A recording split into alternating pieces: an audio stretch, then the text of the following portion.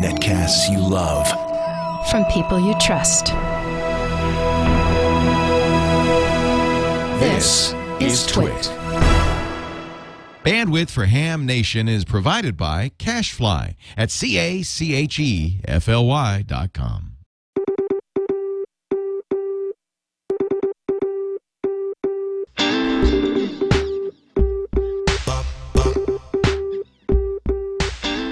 This is Ham Nation, Episode 1, recorded May 24th, 2011, the history of ham radio. Hello, everybody, and welcome to the new show, Ham Nation, from the Twit Network. And that great music you hear behind us is very special. It's being done by a wonderful ham radio operator and a friend of all of ours, Mr. Joe Walsh, WB6ACU. ACU. ACU, I'm okay, duh. And Joe he's been a friend of mine for, I don't know how long we've been together, 45 years, something like that. Yeah. And we also have a wonderful engineer and friend of Joe's and mine, Dave Jennings, WJ6W. And Dave is here. He'll be explaining that great station that he's sitting in. But we're really thrilled to have you guys tonight, and really thrilled to be here with all of the Twit Network. We're going to do this every Tuesday night. We'll have all kinds of interesting guests and everything from how to toss a wire out a window and talk to somebody in Europe to field day, and most importantly, right now especially, what ham radio does for some of the serious disasters. And our heart goes out to everybody in Joplin, and I can guarantee you, I know a couple of guys that are already just, they haven't slept for 2 days, out running around with their handy talkies, providing the only communications in Joplin, and that's what hams do. But tonight we just thought we'd wing it here on the first show and see what we can do to generate some interest on ham radio for some of you that really don't know what we all do. Joe, I have a question that I want to open with you. How did you get interested in ham radio? When was it? And what brought you to this great hobby? Well, when I was 12, my family moved from Ohio to New York City. And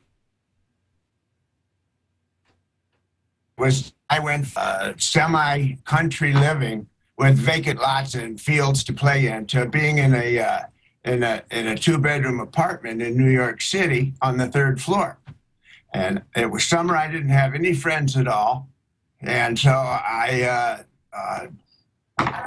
it was a real shock for a 12-year-old kid. But I noticed this thing up on the roof that would go around every once in a while.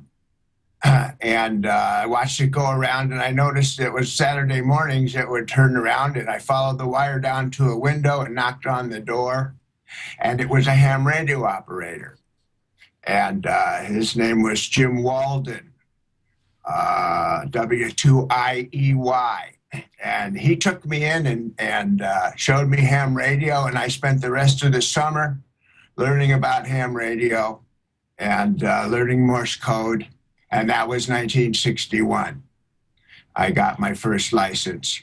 And because of that technical stuff that I learned later on when I became a musician and had to fix my own stuff, because we didn't have road crew, I knew about electronics, and I was able to work on amps and work on my guitar. That's a little wordy, but that's what happened to me. One guy took me in and changed my life for the rest of my life.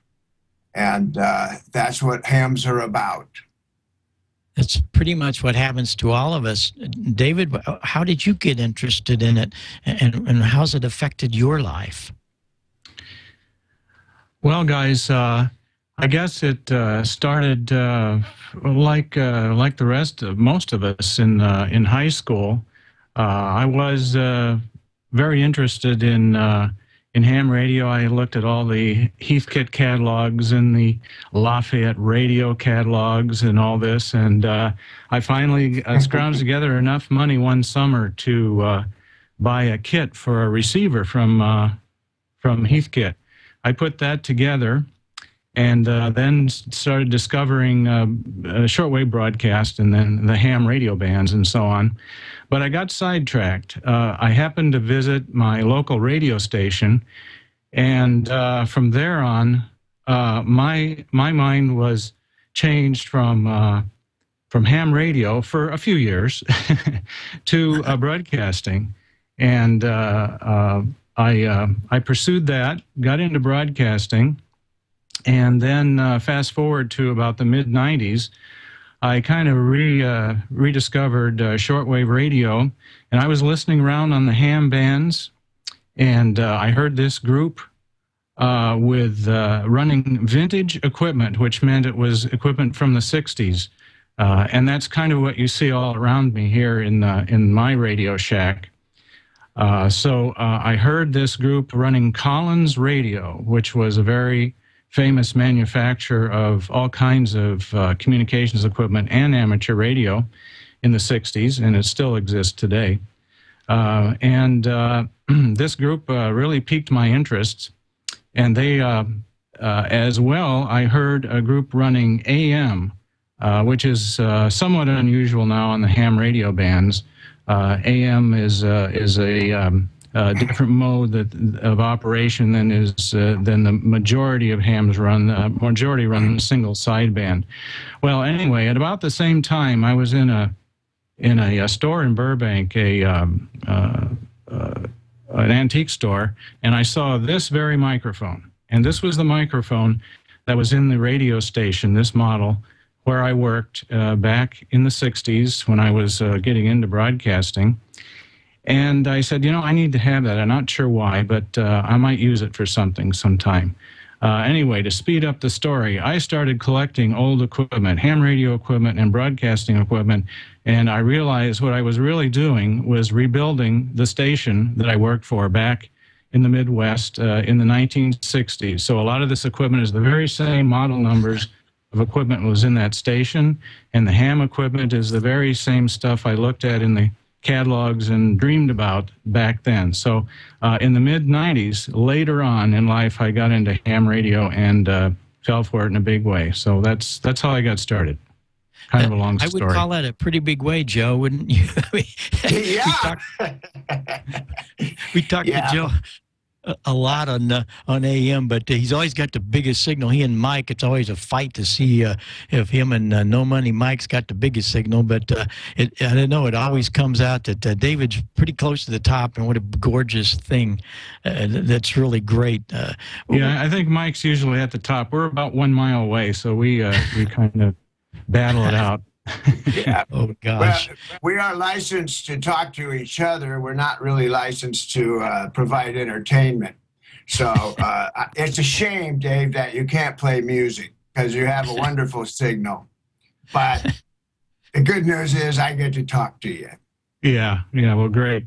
Yeah, I can play music, too. I have enough controls here. I can play it, but certainly not on ham radio. And by the way, you can join all of us on that great AM net on every Wednesday night at 3870, which is where the AM band kind of started. There's a gentleman's agreement of many decades ago that 3870 to 3890 would be a window for the AM band when the sidebands started coming in. Sideband entered this market about 1958, somewhere in there.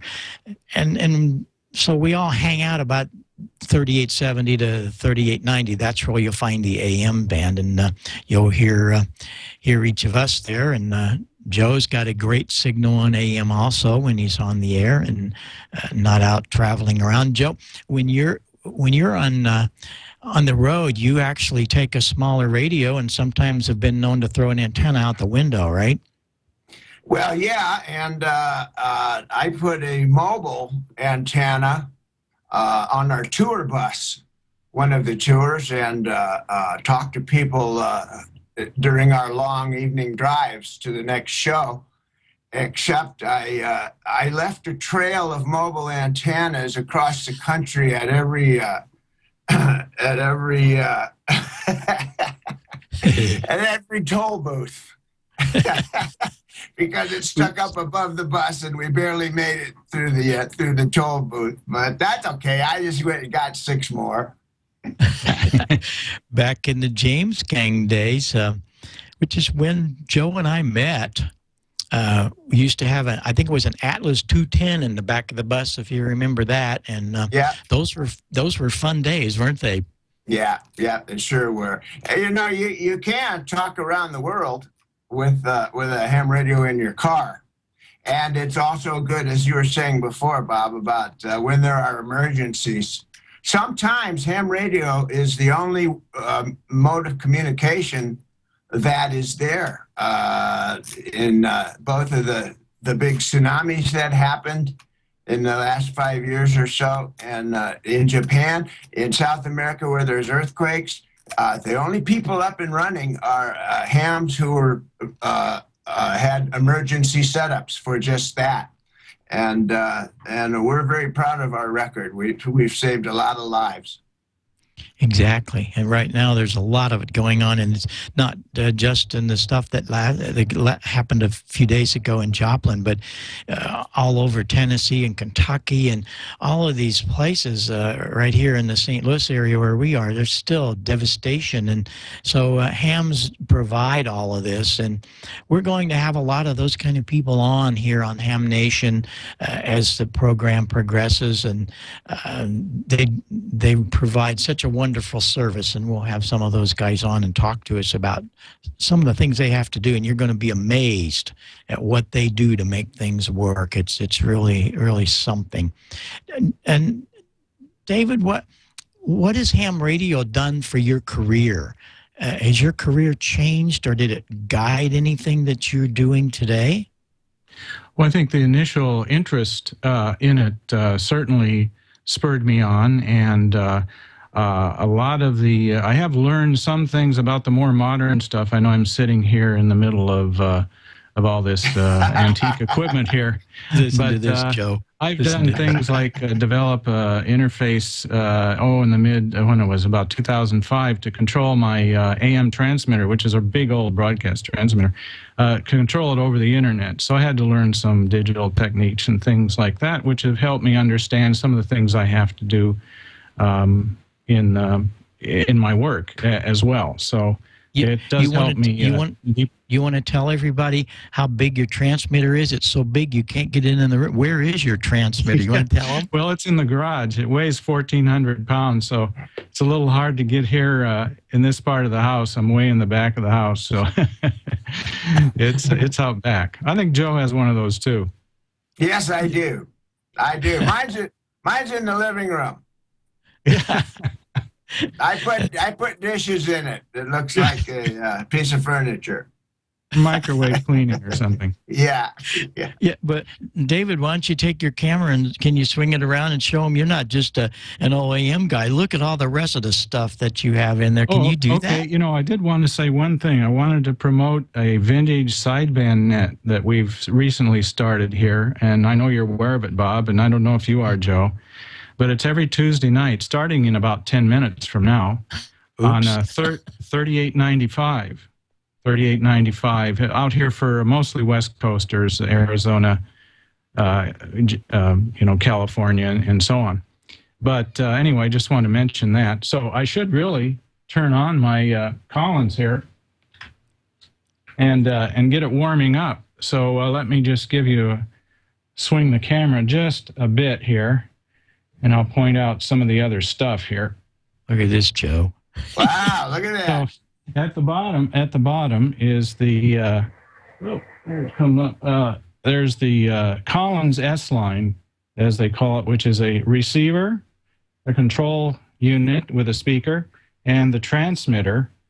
And nowadays that is almost always compressed into one unit, like this more modern ICOM unit up here. But this is all tube type equipment, and then next to it is a power amplifier that brings the signal levels up higher so you can get out further. That was very popular in the 60s. And then on the top shelf, and this is indirectly courtesy of you, Joe, as you know, this is a Helicrafters set. That was really the competition that the Helicrafters company manufactured at the time the Collins S line was being sold. So they're the competing units at the time. And then up here, yes, Bob? No, go ahead. Okay. And then up here on this shelf is a couple of Gonset units from, I believe, the late 50s. You might tell me about that more, but these were mobile units, and they operated AM and CW code, Morse code. And one is the receiver and one is the transmitter. And they were small enough with an auxiliary unit that you put in the trunk. They were small enough to put inside your car. Of course, nowadays they're much smaller. Joe, that's why you had to have big Oldsmobiles and Cadillacs to put all that stuff under the dash, right? It certainly is. It certainly is. The bigger the car, the bigger radio you could put in it. That's right. It was so much fun back in the 50s. I have some pictures, too, of the Gonset. They were yellow Gonset communicators, and they were made by the Gonset company for the civil defense. And Alex might be able to bring those up for us. These things were issued to the civil defense offices. And they licensed, the FCC licensed those guys so they could do emergency communications. And those little Gonsets that you have there, Dave, they led to this incredible thing called the Gonset communicator. And the ones that were used for the all of the communications of weather reports and all of the storm-related things back in the 50s was the Gonset communicators, and they were something.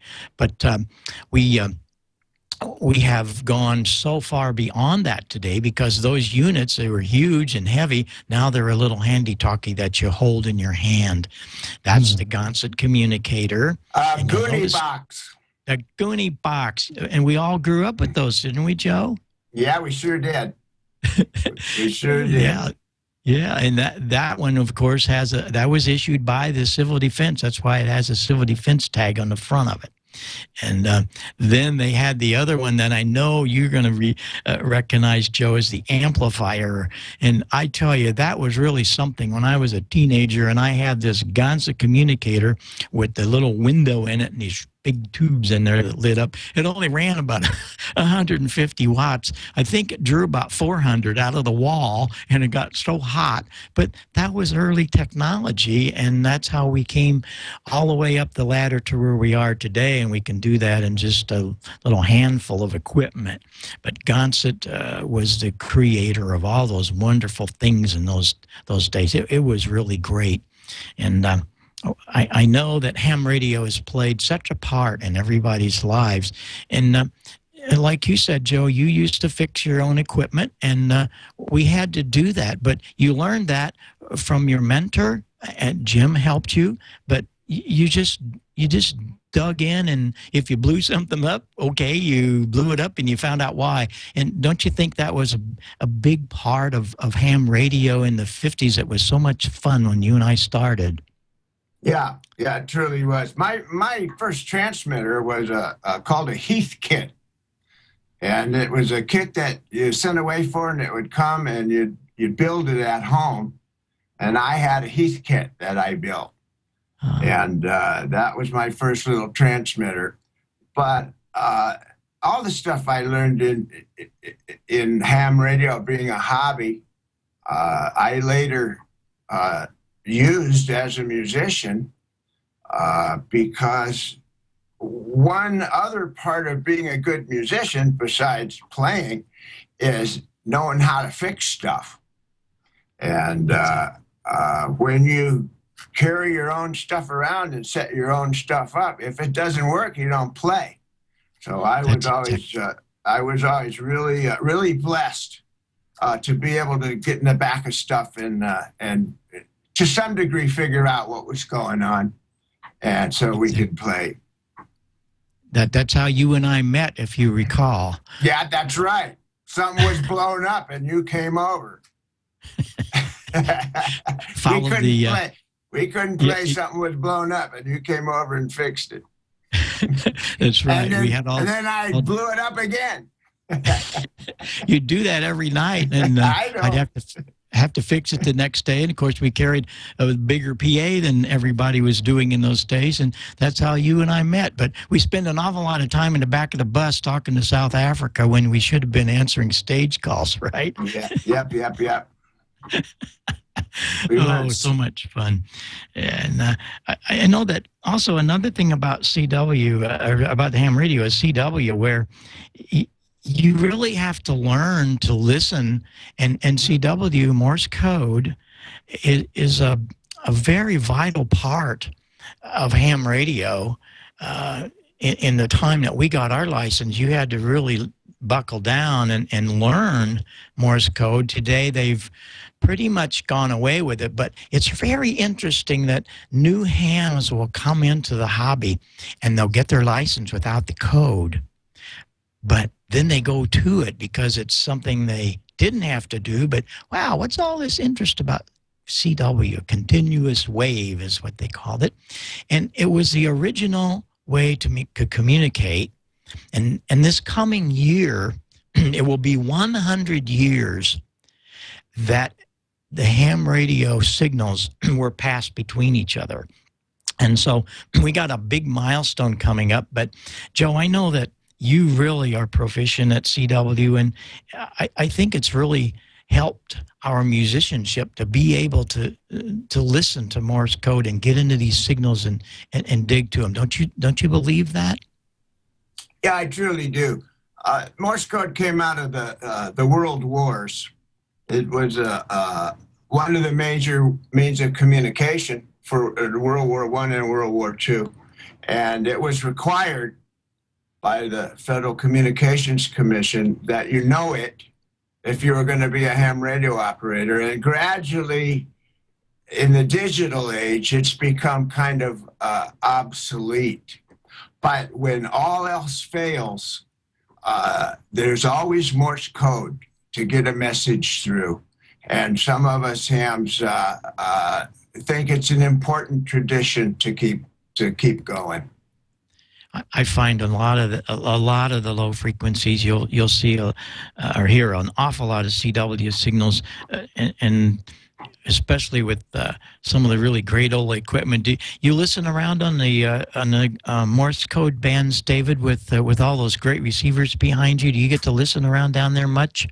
I listen around some, but I'm not. Being a younger ham, I'll have to admit that I didn't have to pass the stringent code requirements that you fellas did. So I can copy some, but not that much. But it is an interest of mine to get into it. When I have more time someday, because it is intriguing how you can get a signal, you can get a message through when the signal is so weak, there's almost nothing but noise there, but there still is enough you can recover out of it. It's like digital in that way. There's enough you can recover out of the signal to get a message through. Absolutely. And one of the things about that is that the receivers can be narrowed down so much we can get rid of a lot of noise. So Morse code is a lot of fun. And I'm glad to see that the FCC did.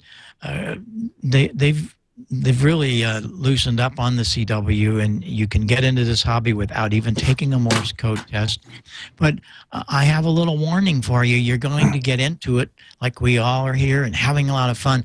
But you're not going to take that receiver and go down to the low end, and it's like, what are these guys saying? What are they doing? It's another language, don't you think, Joe? Totally another language. Yeah, it absolutely is. And I'd like to say, I think at this point, that if anybody's listening and wants to learn more about ham radio, you could go on the internet to ARRL.com,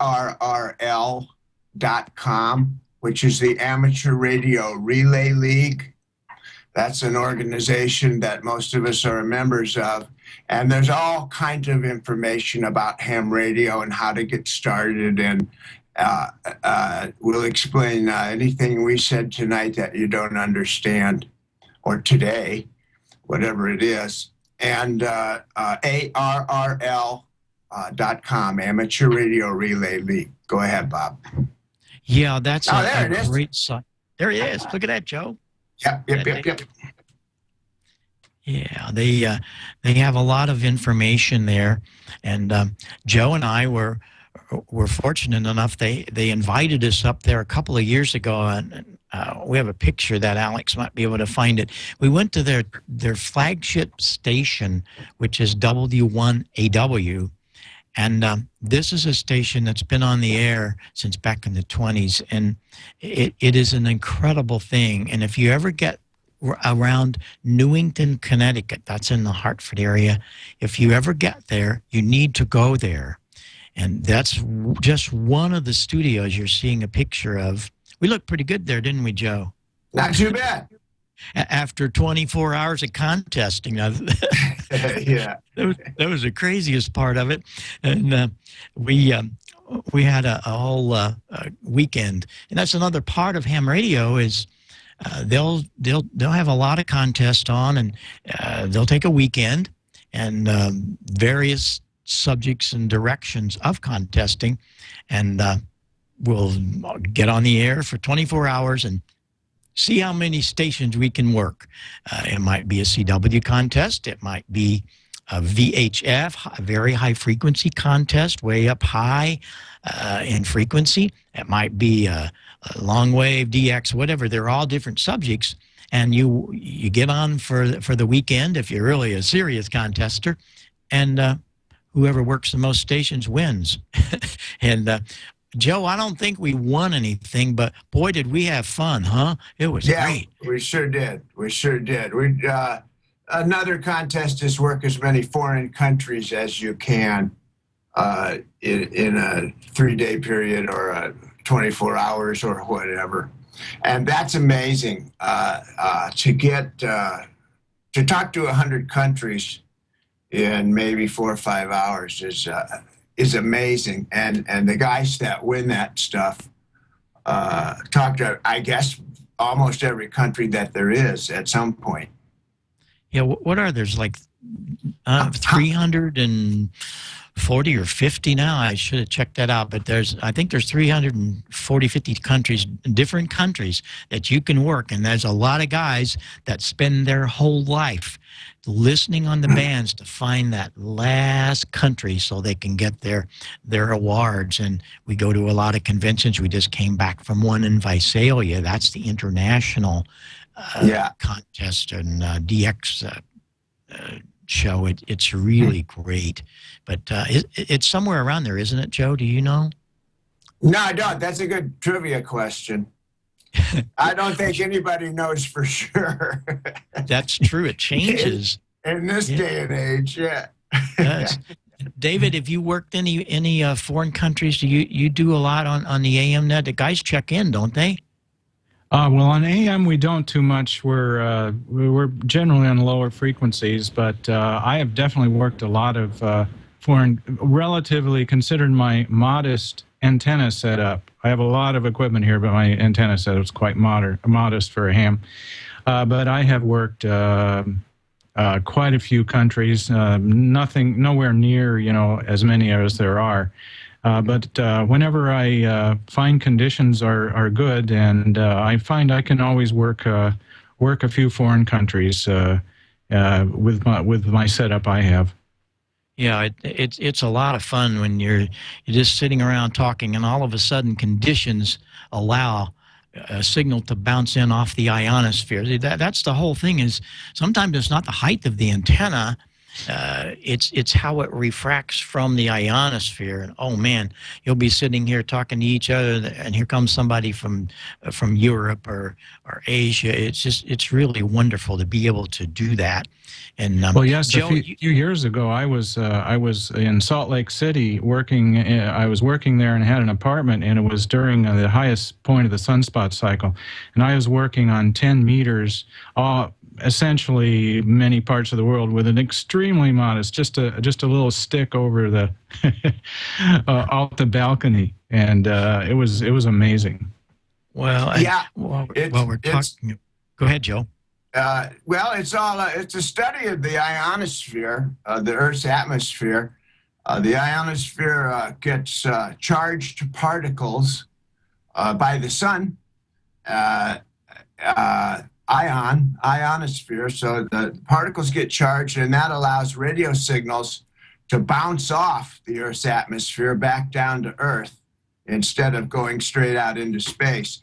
And when the conditions are right, you could talk all around the world with a couple of watts and just a little piece of wire. You just never know who you're going to talk to, and every day is different depending on the magnetic field around the Earth. So it's a whole study of all that too, and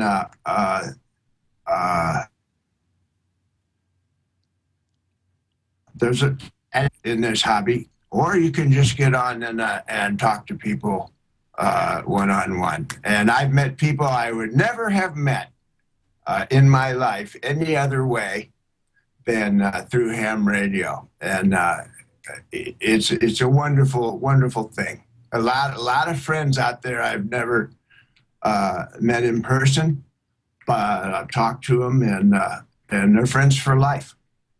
Absolutely. In talking about that, when I was starting in the hobby, I got my license in '56. I became a VHF nut. I was just overboard with VHF, very high frequency. That communicator that you saw a picture of a while ago, that little box, it's about a foot square. Oh, I think it ran 5 or 7 watts. One day I came home from school. There we go.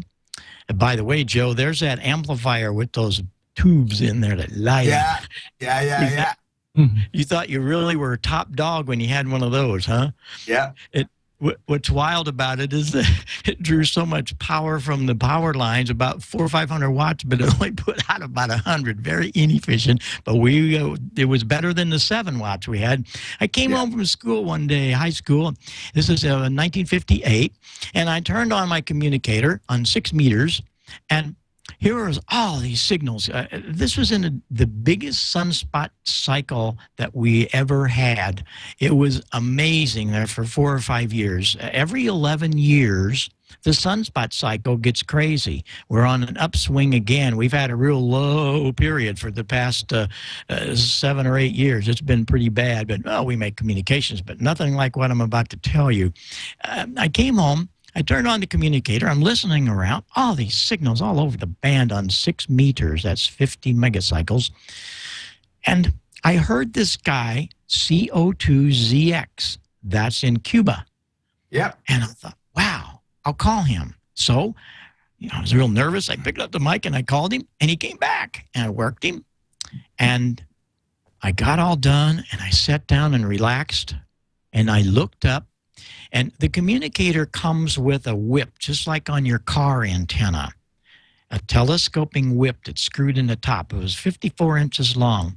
And I used to talk to my friend that got me into this hobby. George was a school chum of mine, lived down the street, and we used to talk with our little whips back and forth so we didn't get signals to bother anybody else. I looked up there, and I had worked the guy in Havana, Cuba, with a 54-inch whip and about 5 watts. And that was my best all-around, the best contact I've ever had. Forget all the kilowatt amplifiers and the big antennas. And I reached up and screwed on the little 3-element, and away we went. But I'm sure, Joe, you have a memorable contact like that, too. Yeah. When I first got my license, I was scared to death to actually talk to anybody. But I was on code, and it was the middle of the night, and I was up, and gosh darn if I heard very faintly an England station from New York City, G3EMT. I even remember the call, and he came back to me, and I worked England, and it's a great memory. It's a great memory. It's as a kid to talk that far with a wire up on the roof. It's quite a feeling. Yeah, those were the memorable times. What about you, David? What was your first contact, or even your most memorable contact? Oh gosh, I don't know. My first contact was probably, as I said, it was the Collins group. I finally got up enough nerve to put out a call with you Collins fellas there. Probably Joe, you were probably in there that night. Yeah, I probably was. Yeah, and gosh, memorable. You know, you were mentioning low power and so on. Joe, I remember you were on an island. Off Santa Barbara somewhere, I forgot where you were, but you were working us one night with like a half a watt or something on a very noisy band. Do you remember that? Yeah, I was on Santa Cruz Island. Santa Cruz Island is off the coast of California, about 25 miles. Catalina is the most famous island, but it's a group of islands called the Channel Islands.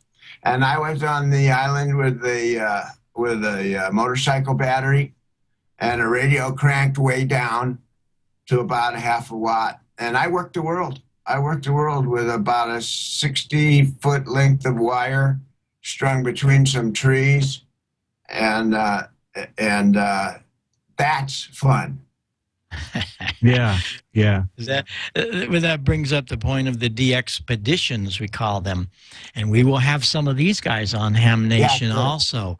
Good. This is where a group of guys find an island, and that could be a rock that is uninhabited. Now, think about this. There are just thousands of those out there in the oceans. They find out what country owns it.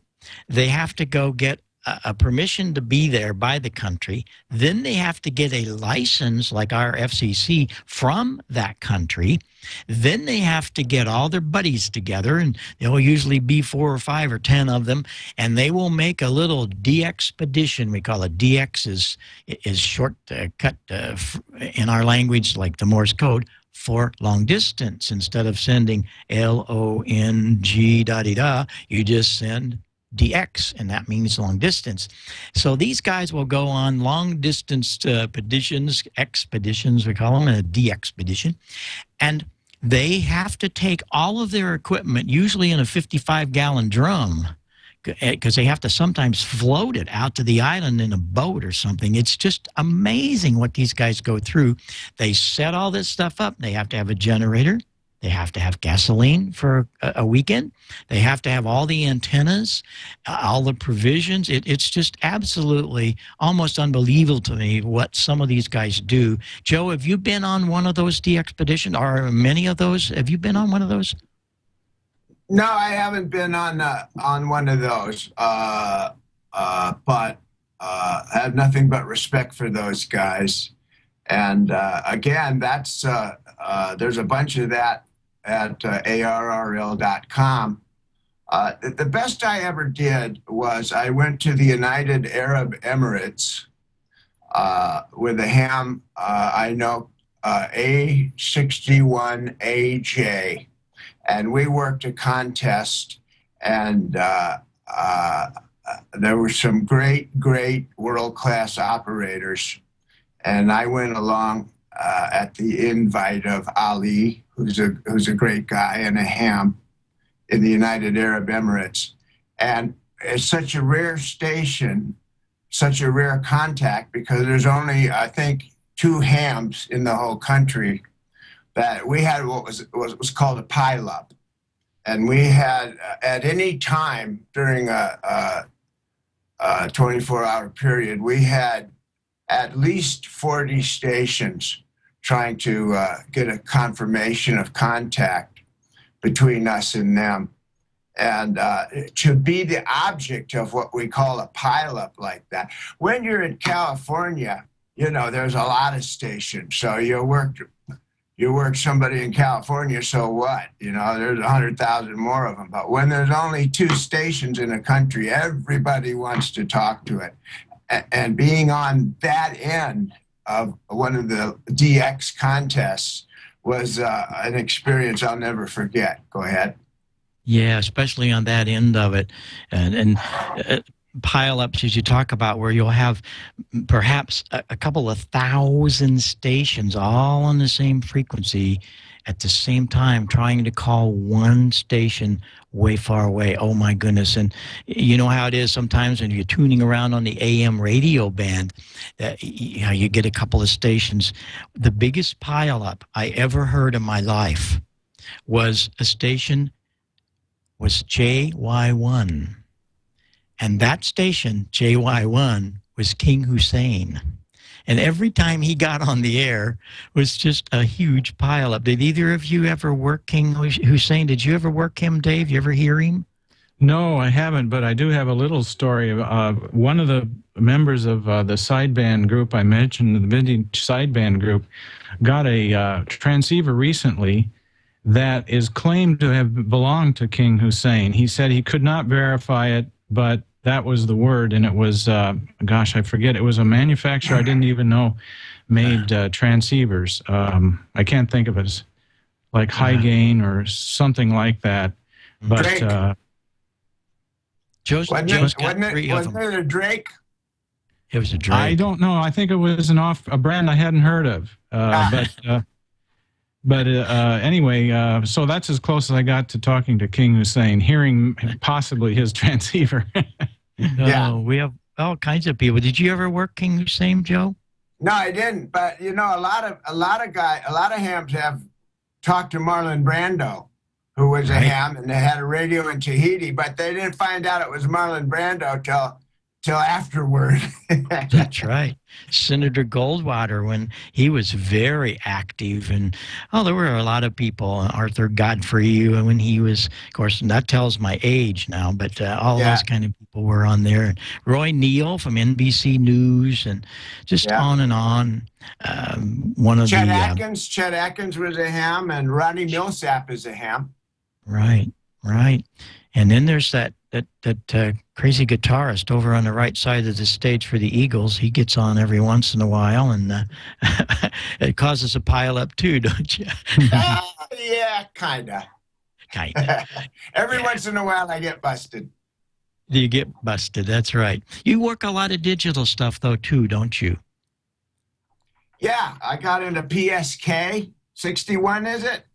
Mm-hmm. And that's an amazing mode. All the digital stuff is great, and but Bob, you and I and Dave are kind of analog guys here in a digital age, and I think our love is all the tube equipment before solid state.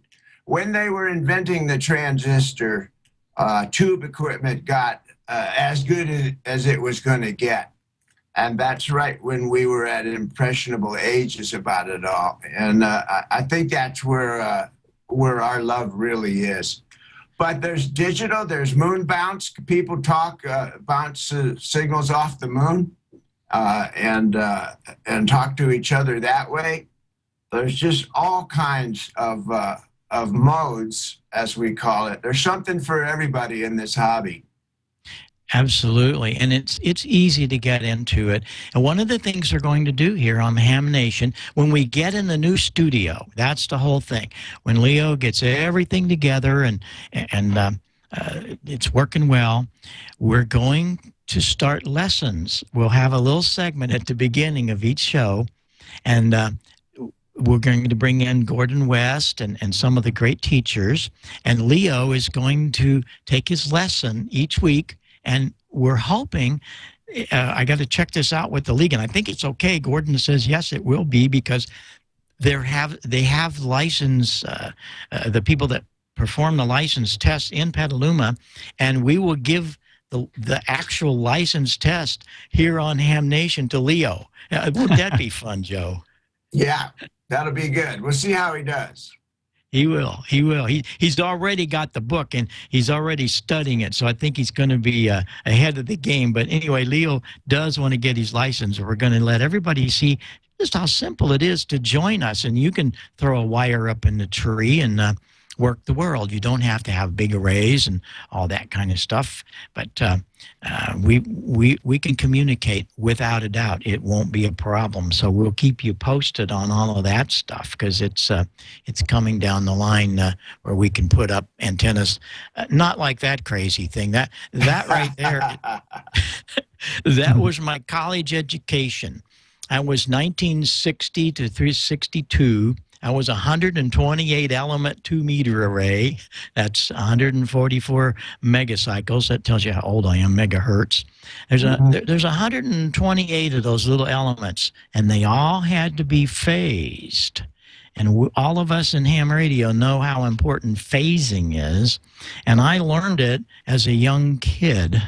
And here I am years later building microphones because of those phasing lessons that have this tremendous rear rejection. How did I do that? You just saw it, that antenna. And when I say that to people, they go, wait a minute, what are you talking about? What's that antenna got to do with a microphone? And Joe was the one that pointed me to that some years ago. I'll never forget it, Joe. Standing in your kitchen, you told me that I needed to build some better microphones for you. And we talked about a microphone is nothing more than an antenna, if you remember that. That was quite an interesting conversation we had. Yep. And you've come a long way, Bob, but thank God you did, because the stuff you make is, there's nothing else like it. When people who use equipment design it, it comes out totally different. Exactly. That's part of it. We have to be out there in the trenches, and we've all been there, and the trenches got pretty deep sometimes. I wanted to comment one thing that I about David's microphone. That microphone is an RCA 77D, and it was designed by Harry Olson of the Bell Labs. Harry was something, and he then later got with RCA, and that microphone for years was the standard for just about everything in broadcast and recording. And David, you got that. Have you restored it at all? No, this one was in good electrical shape. It isn't perfect physically, but no, it was in excellent shape when I got it, and it's still working. And I don't know, but it was probably built in the 50s, most likely. Yeah, most of those were late 40s to 50s. Looks pretty good to me, don't you think, Joe? Sounds good. Sounds good, Dave. Good enough. Yeah, that's great. Well, that's it's an icon of a microphone, and of course Johnny Carson, and it went on to Larry King. All those guys became the trademark after a while. They're very sensitive and fragile. That's why we can't use them out in the road today. But oh boy, were they fun in those days! Let me tell you, they were great fun. They're still amazing to record with too. They're amazing to record with. Yeah. Joe, is there a special? Can I ask you? Go ahead, Dave. Oh, I was wondering, is the microphone used in any special thing, like with drums or whatever? What's it best suited for in recording? Vocal. Vocal. Mm-hmm. Yeah. Vocal and acoustic guitar. It'll take quite a lot of noise, a lot of sound pressure. Not right up on a guitar amp, but as a kind of a room mic for a guitar amp. You can record pretty much anything with it, but vocal is great on a vocal, like your voice is tonight.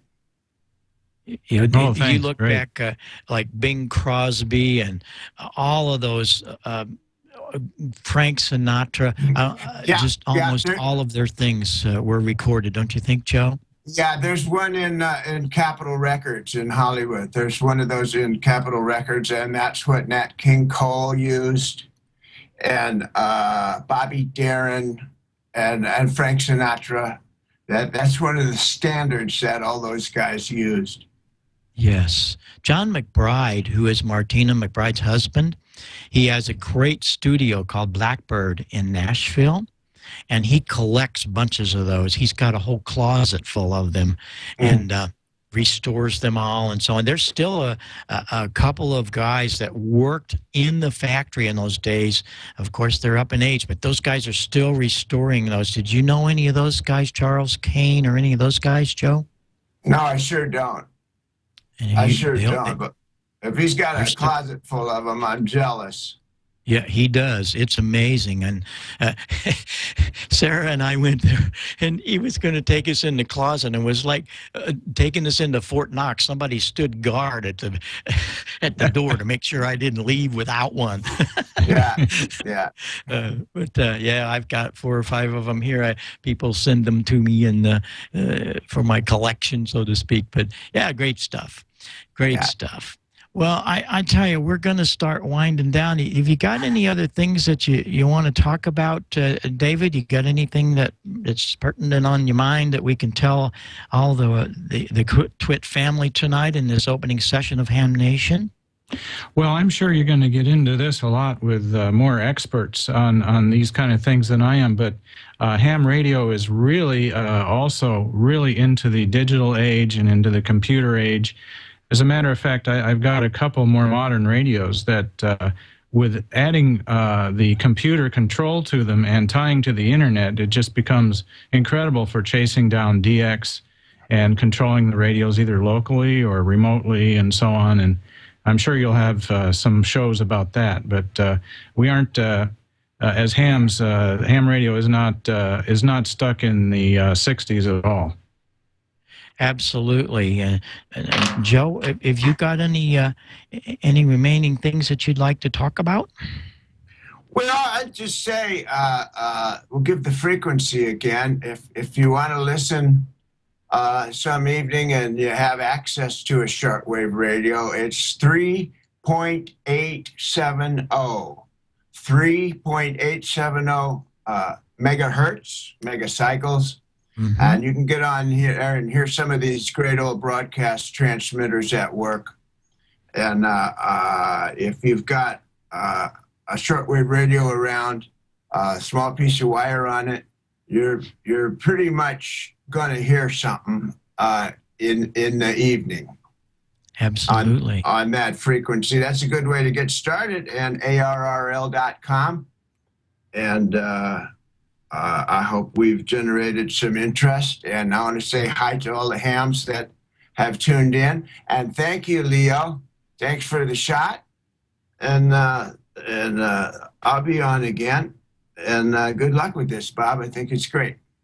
Well, thank you, Joe, for spending your time with us. And Dave, you've been really helped tonight in that fabulous station. I had to have you on with Joe and let everybody see what's really going on with ham radio. And one last thing, I met with the Flex people a couple of days ago at the Dayton Hamvention, the largest convention in the world of ham radio operators. And we're going to have the Flex people on, FLEX. You go to flex.com and you'll see this. You take your computer. Great. Yeah, take your computer, and they have this little box, just a little black box, and you plug it into your computer. And as Joe said, you can listen to 3.87. You can listen to 14 megacycles, 20 meters, 10 meters, whatever. You can listen everywhere, do everything. And not only listen, you can talk to them if you had a license. It's an amazing new piece of technology, and we're very excited in this hobby to have a little black box that's controlled from a computer. You tell it what do you want to do, how wide you want to be, what your audio wants to be, what you want to receive in your computer. You're the design engineer. And you take this little Flex box, plug it into your computer, and bingo, you are a complete full-blown ham radio station, and it's amazing. And they're going to be on here in the next month or so talking about it, so don't miss that either.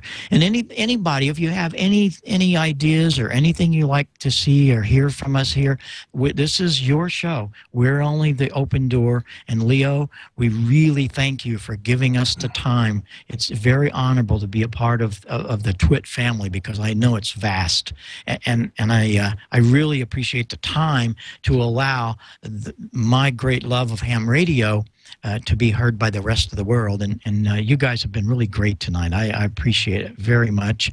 And the theme song you're going to hear be coming up it was very, very nice of you, Joe, to do this. And it's so special.